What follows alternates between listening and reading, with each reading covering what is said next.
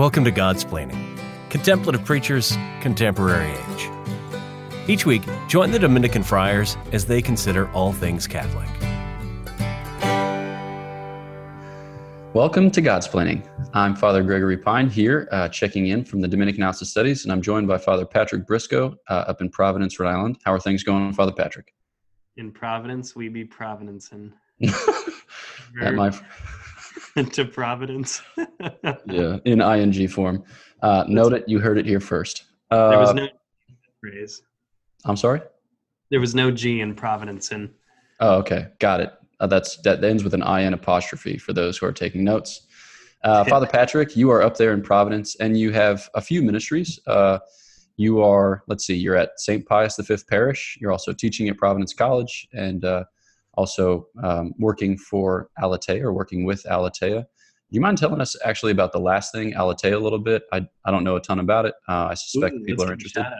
Absolutely. Aleteia, aleteia.org. Aleteia is the Greek word for truth, so that's the origin of the name. But Aleteia is a Catholic news and spirituality site.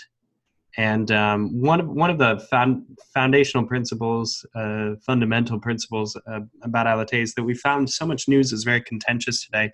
We work very intentionally to be very positive, very uplifting. So we're creating a kind of lifestyle Catholic news that is filled with encouraging and inspiring stories.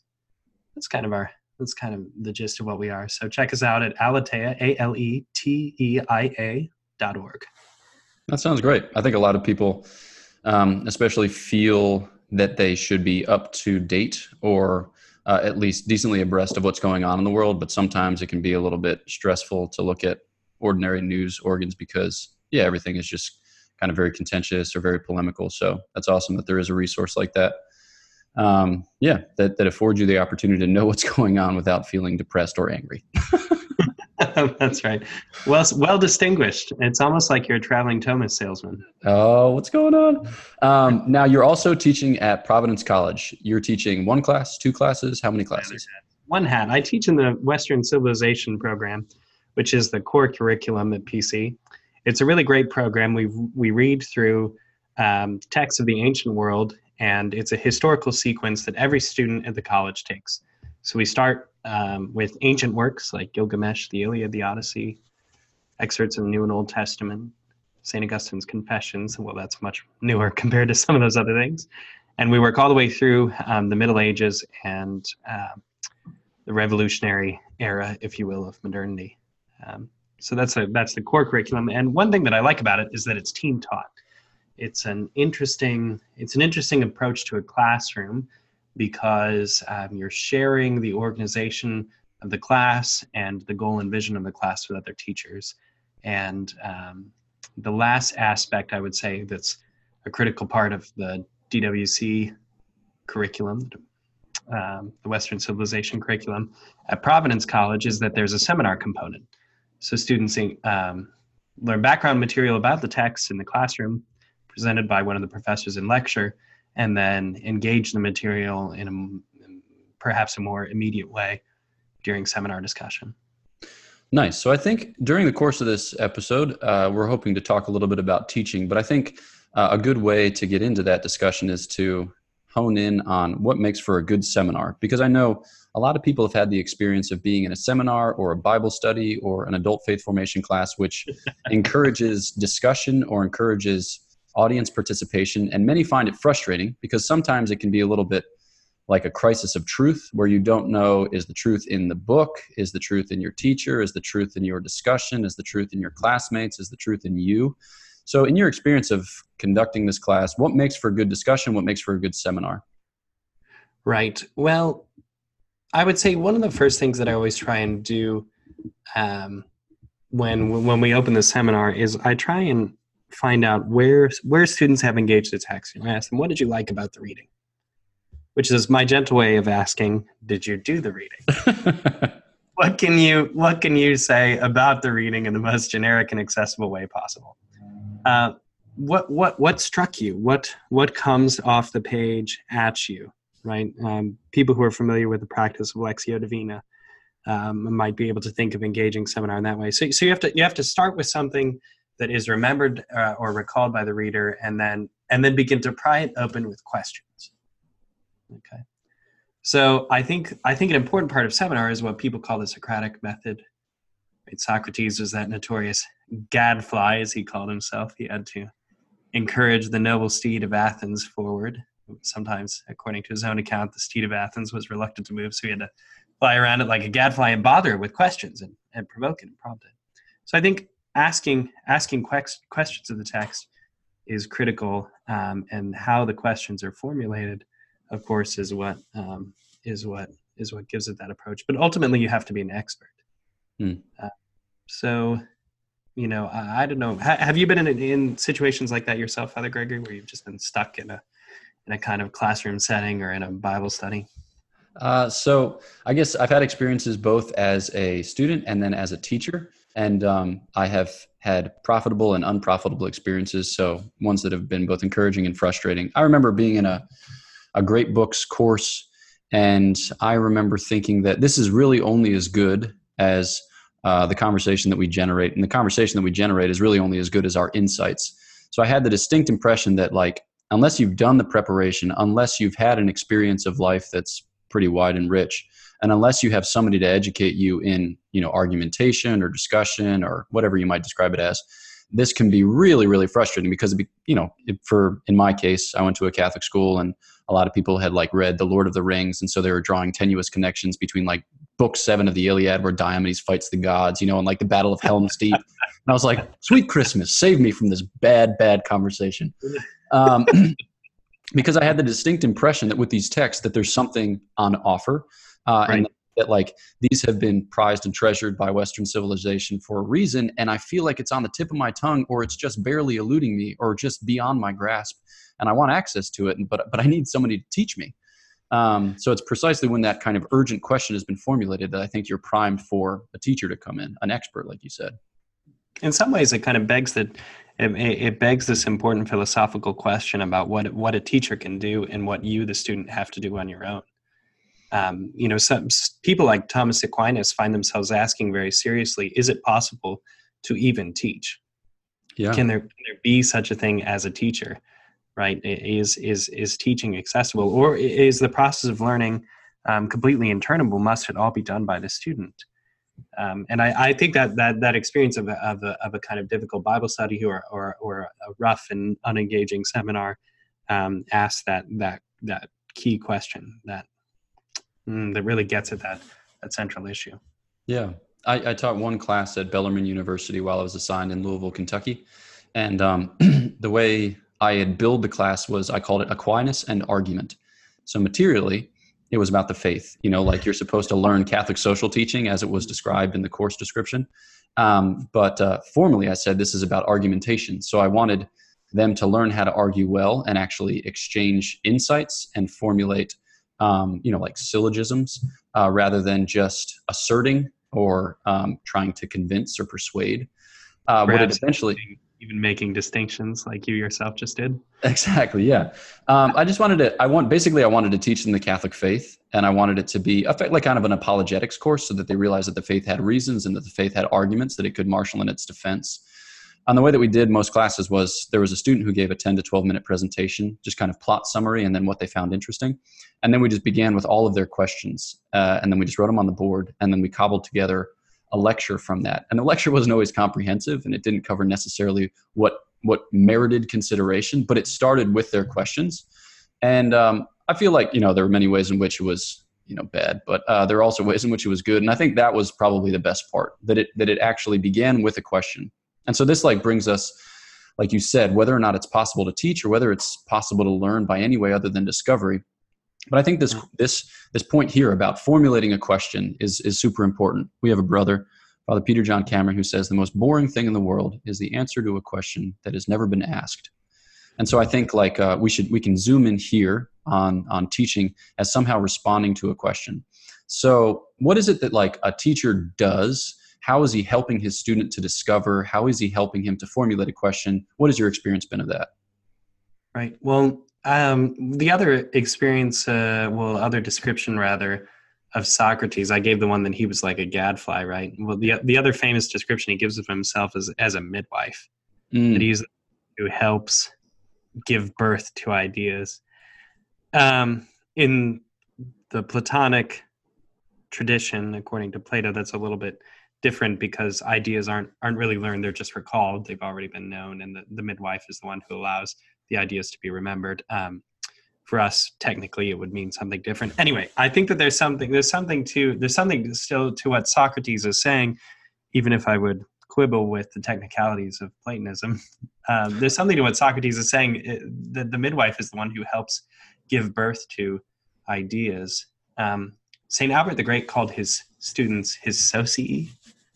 Do you want to explain, Father Gregory, what a socius is? Sure thing. So in the tradition of the order, you have people that occupy certain offices. Maybe they're in charge of the whole order, or maybe they're in charge of a particular province or a particular convent. And usually they have a socius, which just means a companion. So somebody who accompanies them to big meetings, or somebody who helps them make big decisions.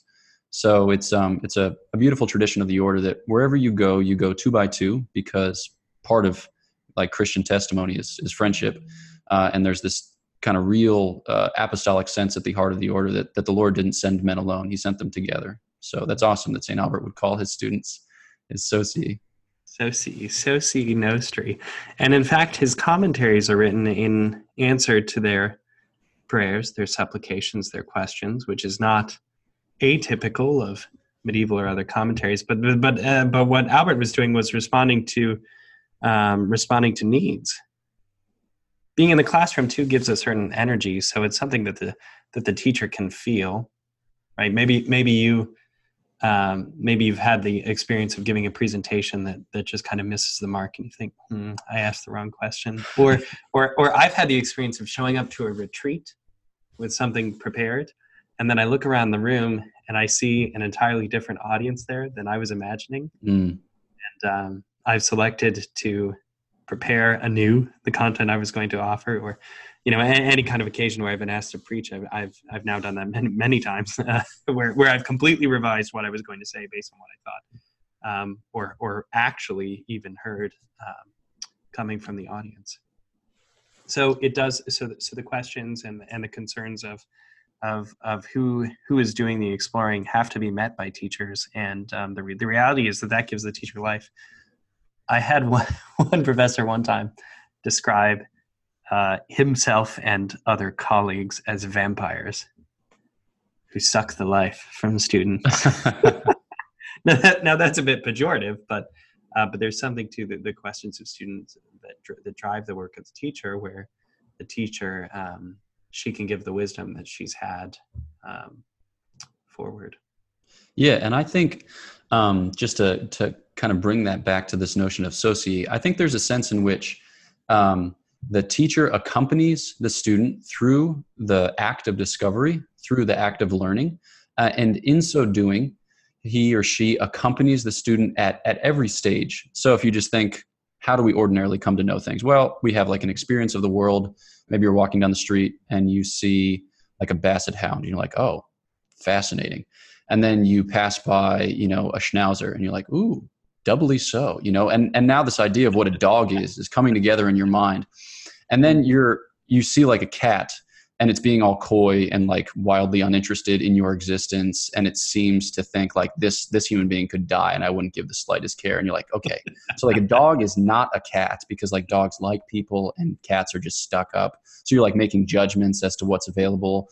And then you start like reasoning from that. Like if I were to get a pet, let's say like hypothetically, if I weren't allergic to these things, I would probably get a dog because I like companionship, and I don't really have to like want to work for the affection of my pet because that's why I bought it, So like you go through this process where you're taking things in, you're making initial judgments, and then you're formulating like, you're reasoning through the steps.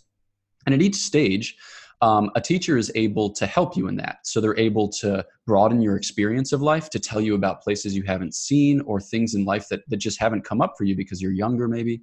And then they help you formulate judgments. So like maybe you're a really impetuous youth, and you judge things like that cat, I hate that cat because that cat turned away from me. It's like, well, be patient. The cat can be very affectionate if you give it time, and then like reasoning, it's like, well, I definitely want a dog and I don't want a cat. He's like, well, before you make that, choice, you might want to think about the destruction that the cat caused, ... So like at each stage, the teacher is helping you to kind of like apprehend what's going on, to make judgments regarding it, and then to reason through it. So there's a sense in which you're doing the discovery, but always aided by the teacher who helps you through.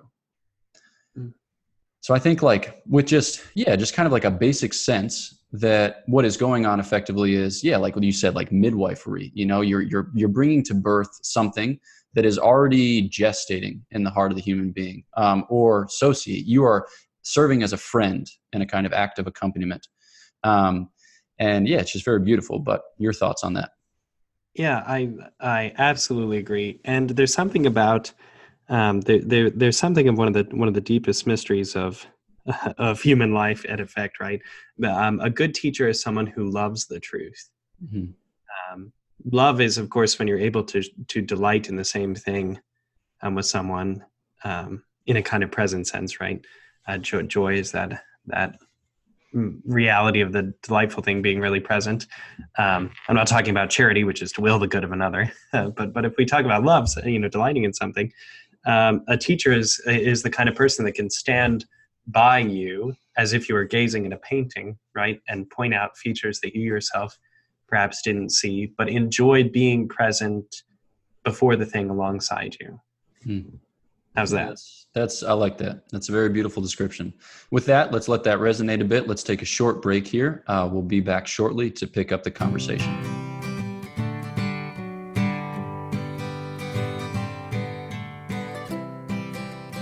This is Godsplaining. Get up to date on all our latest episodes at opeast.org/Godsplaining. All right. Welcome back to Godsplaining. I'm here with Father Patrick Briscoe. I myself am Father Gregory Pine, and we're talking about teaching and learning, teaching things and learning things. So I thought maybe we could talk just a little bit about some teachers who we have had or who have taught us in the past, and what about them was distinctive, or what about them left a mark. So in your experience, are there particular teachers that come to mind as especially excellent or especially, formative? Well, for me, the most important teacher I've had in my life was a Dominican friar named Father Andrew Cyril Fabian, OP. Everything about Father was distinct, from his pedagogical methods to the very way he spoke. But he was someone who delighted in being with students. When I had Father Fabian, he was in his 80s. He had been teaching for decades at St. Mary's University in Minnesota. And Father embodied the best of the Dominican tradition. He taught me to love my buddy boy Aristotle, as and of course the great St. Thomas Aquinas. And it was by knowing Father and being a student in his class that I found my Dominican vocation, even after being interested in the priesthood. So I owe Father Fabian a lot. One of the most delightful things about him, though, was how quick-witted he was. For example, we would jostle Father walking up the stairs. He insisted on taking the stairs up to his office for a very long time, even after there was an elevator in Old St. Mary's Hall. So we would jostle Father on the stairs, which isn't the best thing. I used to casually mess with an 80-year-old man as he was walking up the stairs carrying his briefcase. But yeah, there we did, we were college too. And, Father would come back with things, and say things like, the gospel says be childlike, not childish. And so he had all these little sayings that were inspiring, and he had a way of just instilling principles pulled out of philosophy that were just so key that looking back, I've really continued to find their richness. So for me, that great teacher was Father Fabian. And he was wonderful because he presented the best of ideas and great people to me. But he embodied something. He embodied this whole Dominican tradition, and I found something of what I longed to be in him. Yeah, I like that image a lot. I had a similar experience in college with a particular professor named Maria Seifert. And I came to discover recently that like when I was 19, a sophomore in college, I think she was like 26 or 27. It's like, She was like a horse babysitting your dog. exactly. I was like, how did the university let this arrangement happen? It's crazy. She's just like a slightly older teenager. Not entirely true, but you get the point. Um, so I had her for 3 philosophy classes, and I was studying at the Franciscan University's campus in Gaming, Austria at the time. And so it was a particularly intense time of formation where you're just 160 students. You're forming these really excellent friendships with people whom you had kind of known the year before, but not especially well. And there's a kind of contemplative atmosphere to the setting because you're studying in a Carthusian monastery. And everyone's studying philosophy and theology. So everyone is having big conversations, regardless of whether you're a business major or an economics major or communications arts major. Everyone's talking about these big questions.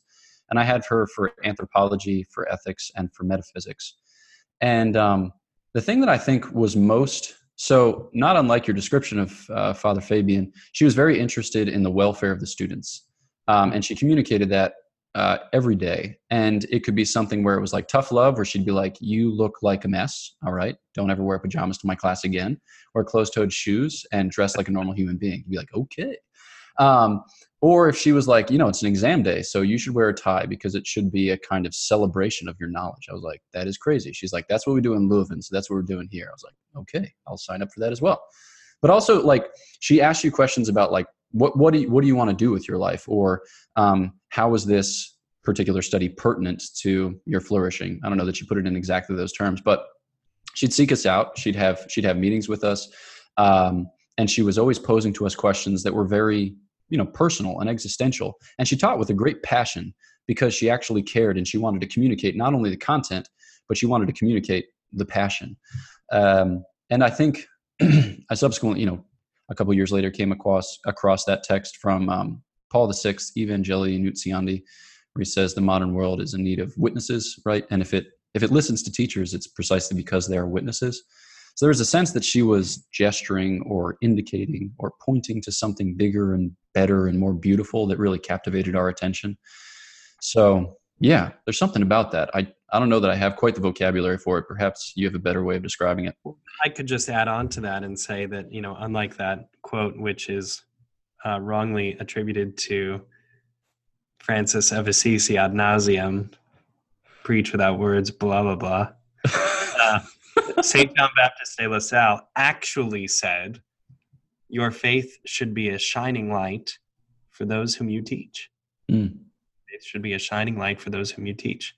And just to prove that it's a real thing, he wrote that in his meditation for the feast day of St. Luke the Evangelist. Okay, so you can go find that, unlike those words of St. Francis, which he almost surely never said. But it's true that the best teachers embody something. As you were talking about, what is it, Gaming? Gaming. Okay, as you were talking about Gaming, I was thinking of the experience I had studying for comps at the House of Studies, where you're just immersed in this action with a few people, if you chose to study collaboratively, where you're just immersed in this action with a few people pursuing the same goal. And even that at that time, I remember connecting that experience of studying for comps with St. Augustine's experience of living that kind of monastic life that he recounts in the Confessions. It's just so all-encompassing. The best teachers are able to give you so much more than just facts in the classroom. I mean, wisdom itself is deeper than that, but you use the word existential. There has to be something about the meaning of my existence that's at stake here. Because all knowledge, if it's truly knowledge and it's really the truth, is taken into you and you make it your own, right? That's why that's why Aquinas would even ask the question, is it possible to teach someone something? Yeah. But I think that's at the root of that kind of deep level of reality has to be at the root of good teaching. So here's a follow-up question. I suspect that a handful of people listening are themselves teachers, or they have a part of their life in which they're teaching, whether, again, faith formation or a Bible study or instructing their children in the rudiments of the faith. And we all want to be better teachers, right? We want to stink less at teaching. And I think that the kind of reflex that a lot of us have is, in order to be a good teacher, you need to know everything. You need to know all the things. But then a lot of us have the experience where we don't know all the things, and it can be frustrating because you feel like the right answer, it's not ready at hand, and it can be embarrassing when people ask probing questions that you're not ready for. So what are, like, practically speaking, what are ways in which one can become a better teacher apart from knowing all the things, having a life of study and cultivating intellectual habits? Right. Well, as I was thinking about Father, collecting my thoughts that I was going to say in the episode today, as I was thinking about Father Fabian, again, one of the things he gave us was principles, these fundaments which could be applied over and over and over again. He was equipping us with the tools necessary for philosophical engagement. If you know these 3 or 4 things and put them together in this way, you'll be able to go quite the distance as a Thomist. And he was right. So I think that teachers who are able to give principles, not principals who run schools, but teachers who are able to give principles are able to offer something very profound because they equip a student for engagement. I think the best teachers also have the ability to survey topics. And I'm using survey in the same way that you use it as a land surveyor. Someone who can look at the horizon and notice the distinguishing features of it and speak to those. So the best teacher is someone who can look not at every detailed thing necessarily, but can look across a whole view as far as can be seen. It can say something about it. So I think the best teachers can give principles, and I think the best teachers have a sense of surveying. Yeah. I think something too is that a teacher can afford to be more confident than he or she might feel. So practical example is, sometimes when I'm teaching, I realize that my argumentation isn't perfect, or it's not airtight, or perhaps that I ought to have cut something out or included something further. And I get embarrassed by that. And then my face gets flushed, my face gets red, and then people can tell that I'm embarrassed. And then it's like a kind of self-defeating death spiral. But truth be told, that's awesome. They would never have noticed had I not flagged it myself. I was going to say, now everyone who goes to hear you give a lecture will know. Yeah, exactly. Yeah. Cheers. That's for you. Say, there it is, the beginning of the death spiral. Actually doing it. Yeah, exactly. Can't tell, but I am actually flush. But the thing is, like, 1, people wouldn't notice ordinarily, and 2, I don't think they really care too terribly much, right? I think that we hold ourselves to a standard which is beyond what is ordinary or beyond what is realistic. And that's not to say like being a perfectionist is a bad thing. It's good to want to improve the quality of your work, but you also have to be satisfied with the things that come out of your mouth, because they are the things that came out of your mouth. And that's not to say we get content or slothful and don't make the adequate preparation, but what you have said is what you have said, and you can stand to be confident. And now I'm thinking too of, I work for the Thomistic Institute. We just launched this program called Aquinas 101, and with each lesson comes the option to ask a friar follow-up questions, which is fascinating because that friar is me. So I've been writing a lot of emails recently. And somebody asked me, like, I teach. Yeah, exactly. I teach in a public charter school, and I'm beginning to despair of the whole thing because I can't bring God into the equation. And I just don't think that this is the best realization of my potential as a teacher. And I said a couple of things, like, your life is in your hands and you should feel confident in whatever choice you make. But also, like, don't underestimate. That's true. So yeah, exactly. Love God and do what you will. Don't underestimate, like, the power of your baptismal graces. Right. So especially as a layperson, your job, your vocation is to make this present evil age holy, to give testimony to the grace of God at work in your life, and to afford others an opportunity to, like, recognize that relationship that you have with the Lord and to want it.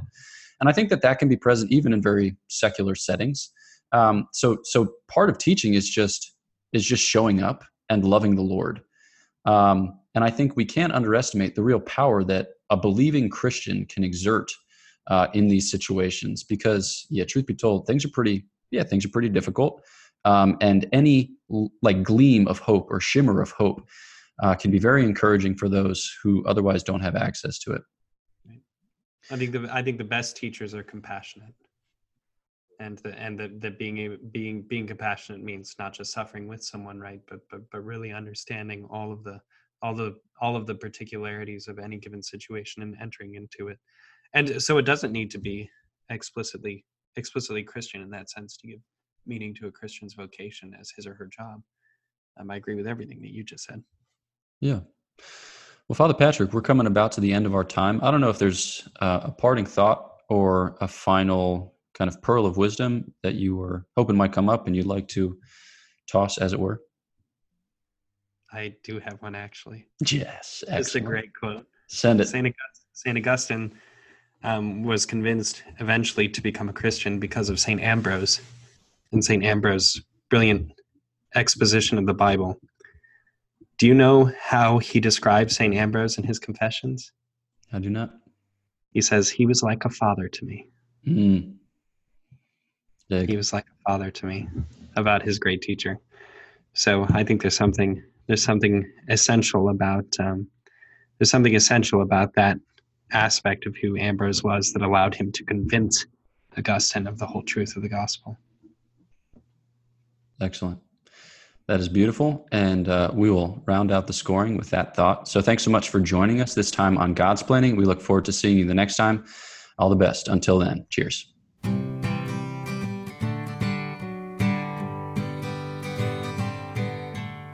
Thanks for listening to God's Planning, a work of the Dominican Friars of the Province of St. Joseph. Visit us at opeast.org.